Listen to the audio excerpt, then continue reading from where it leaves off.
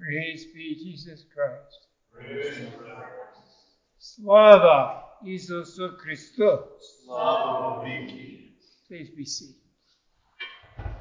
Today is the Sunday of the Holy Cross, of the adoration of the Holy Cross.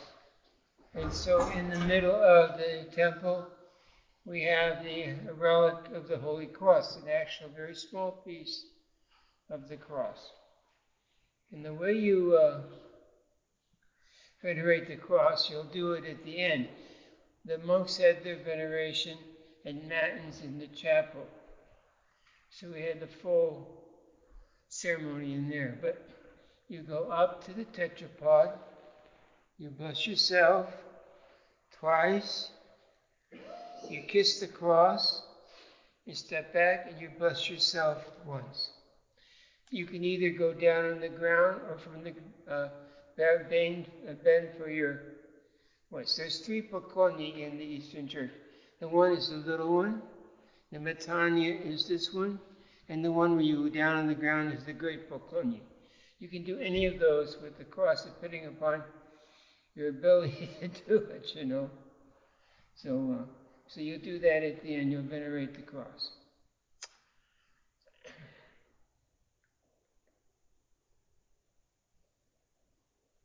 Sometimes we wonder about our ecclesiastical calendar, the liturgical calendar.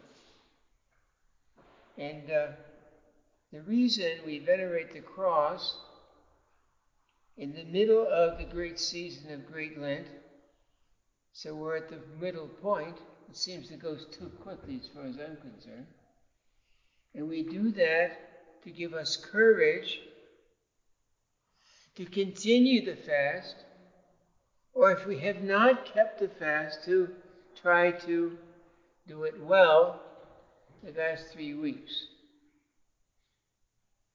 So as you know, in the Eastern Church, the Byzantine Ruthenian Rite, we have 4 seasons of fast.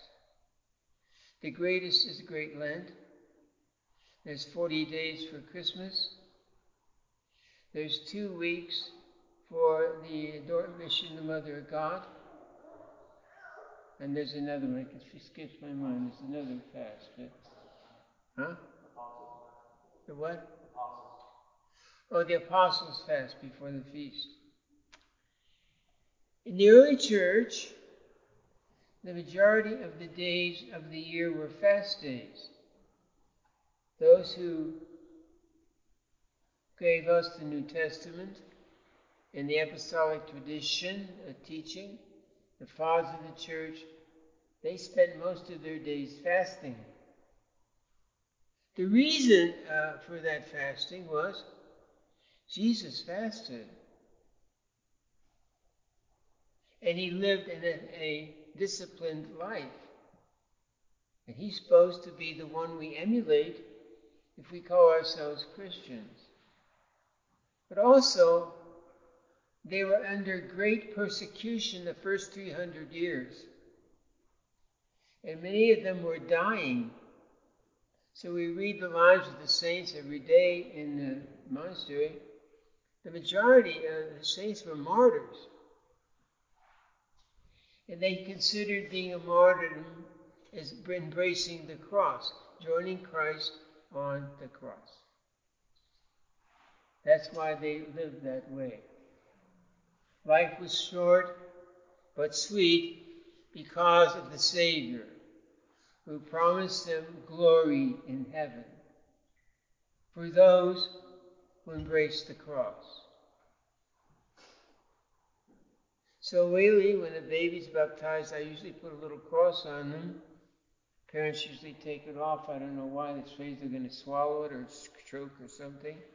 But you should always wear your baptismal cross. My adopted son, a month or so ago, he wanted a particular cross. He had a cross, but he wanted a particular cross. A very beautiful thing, very manly, a nice cross for a man, you know. And so I was happy to give him that And I asked him, I said, are you fearful of wearing your cross? Because, people don't like Christians too much these days. He says, I gladly wear my cross for Christ. I love him so much. I gladly wear my cross for Christ. All our buildings and everything are marked with the cross as a sign of victory over death. That through death we come to new life, just like Jesus did. Now, during the week, I gave a little talk in the monastic community about Christ on the cross. There's a great emphasis in our Western civilization, Christianity, on the sufferings of the cross. And they have famous preachers like Bishop Sheen, people like that, who gave sermons on the last 7 words. And he usually do that in St. Patrick's Cathedral. And if you were lucky, you could be there one time when he did that. When I was in the seminary, I think it was I was a deacon already, he came to visit us. And I just was mesmerized by him. The way he moved, the way he talked, the beautiful light coming from his eyes, the color of his skin, light was coming from him. All those things we read about a living saint. Beautiful. I'd read his writings, and of course, I was in a seminary. He'd gone to seminary, I believe, and he came to see the seminarians. He didn't say anything extremely profound, but every word he said had a lot of punch, a lot of meaning. And his life had not been an easy one. Yes, he was an auxiliary bishop in New York, but he had experienced a lot of persecution in that job, and we won't go into that. But I thought to myself in seeing him, how beautiful he is. So anyway, he's up for canonization. The process has started, but one of his own relatives objected. Another thing that happened, he wanted his relics to remain in St. Patrick's Cathedral, but the bishop of the diocese he came from, Peoria, I believe, came and took them away, take them over there to be there. But he loved New York, and he was a great bishop. What made him a great bishop was that he emulated Jesus Christ on the cross. He was a beautiful person because light came out from him. To be near him was a spiritual experience. So this week I talked about Jesus on the cross, not in the usual manner, not of his sufferings, but of his love and glory on the cross. Because we all have to embrace the cross. So anyway, I pictured in my mind Jesus Christ, a beautiful man, not covered with blood or things like that, but really beautiful and shining and peaceful and prayerful. So I tried to think in my mind in my prayer about his relationship to the Father as he was on the cross. When we think about the Father, we are warned about 2 things. We have to fear God and love him at the same time. The fear of God is the beginning of wisdom. The love of God is a gift of God to you. Jesus on the cross, he came from the Father. He was always with the Father from all eternity. And at one point in history, he came amongst us. He took upon himself a human body in the womb of the Virgin Mary. And he came as a poor man. He walked all those 30 miles up and down the Holy Land, preaching the gospel, the new message that fulfilled the promises of the Father in the Old Testament. Finally, he would do the Father's will by dying on the cross. I always say to myself, how could the Father let his own Son die on the cross? But you know, there's other people who have died that way, the sons of fathers. And you know them in the Old Testament. So I concentrated to prepare this homily by looking at Jesus, the beautiful God-man, and his relationship to the Father. What was he doing on the cross? We got a hint in the woman that stopped him. They say, she said to him when he was carrying the cross, you know, why are you doing this for? He said, it's the will of my Father. Very few of us feel that about our fathers. We should respect our fathers. Sometimes it's hard to do their will. We think we know better, but we don't. Father has a responsibility to love his Son and to be proud of him. The male child that opens the womb of woman belongs to God. Interesting. Jesus came, he walked the way of the cross, he preached the gospel, the true word, and he's on the cross. Think of that. What he done that he was going to be killed as a criminal? Nothing. It was a whole political mess. But he was praying constantly to the Father. What was the will of the Father that he revealed by being on the cross was his love for us.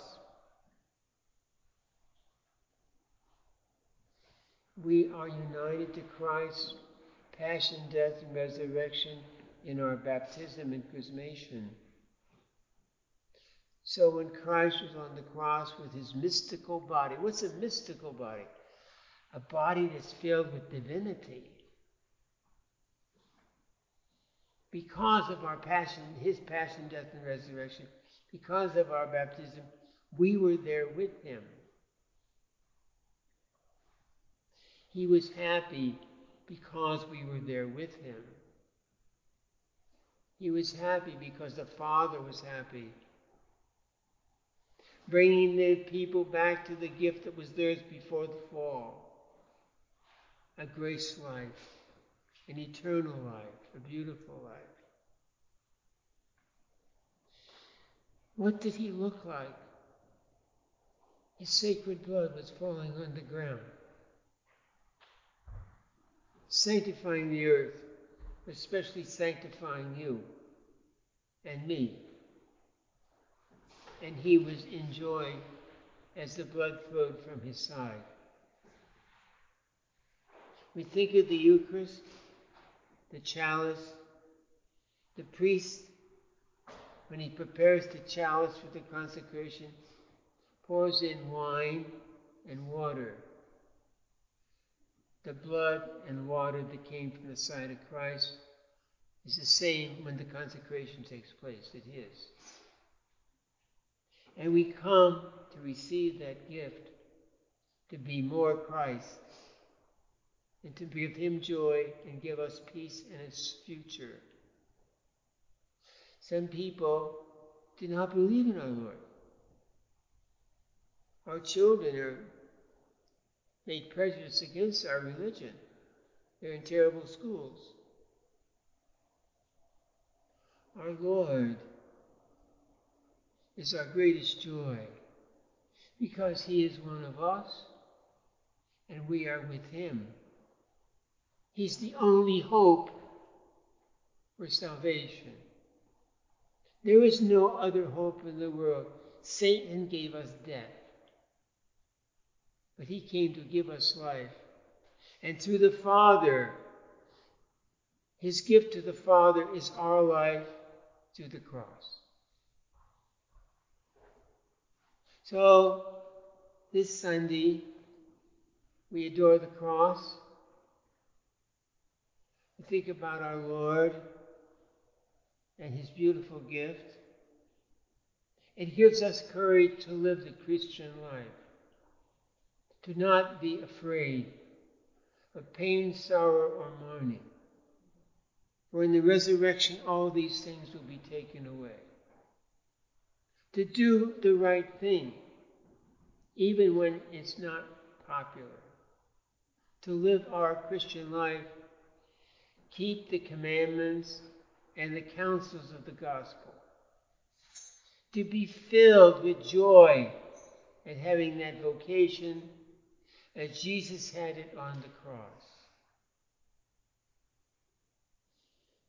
What did the Father say about His Son? You are my Son, this day I have begotten you. From all eternity He said that. It's the eternal word.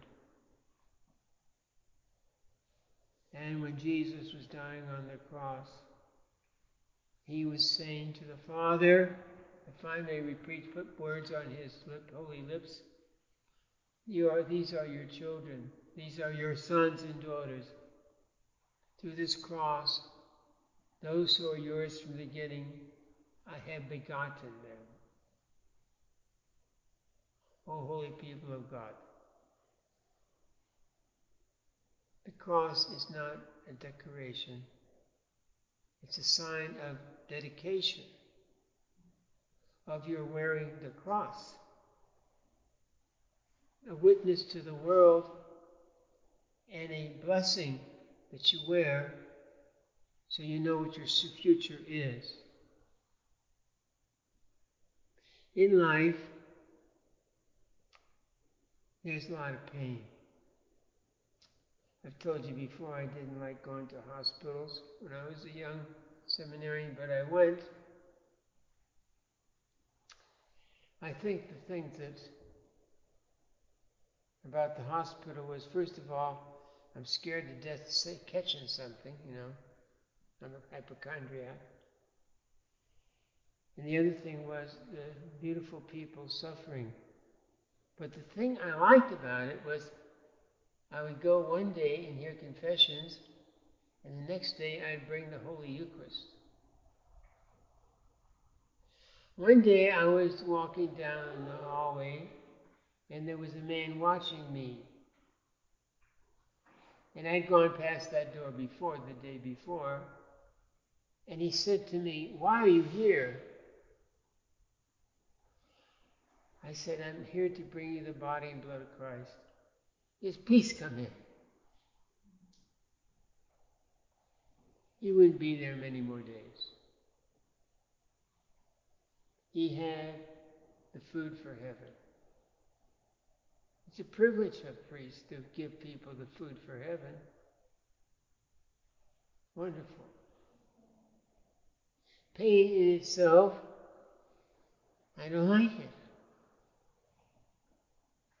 And I don't think I have the sensibilities of Christ to suffer the way He did. But He was happy with it. He was happy to be bringing us to the throne of the cross, the throne of the heavenly kingdom, to be with the Father in joy for eternity.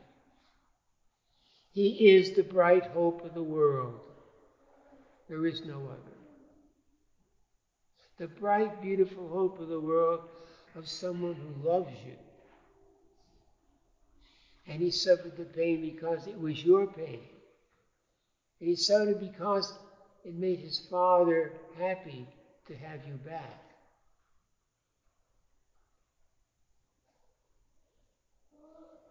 These are my thoughts for you on this feast in the middle of Lent, on the meaning of the cross. To endure in penance and pain. To endure in loving God. To realize that Christ is your only hope. But with him as our victor, we will be victorious. We will be holy as we are now. And we eat his body and blood already, the heavenly food. You go home today, make sure you've got your cross on. Don't die without it on. Think of your children. Make sure they're not ashamed of their Christianity. They wear their cross. Christ wore the cross with valor and love for you. You do the same for him. Name the Father, Son, and Holy Spirit.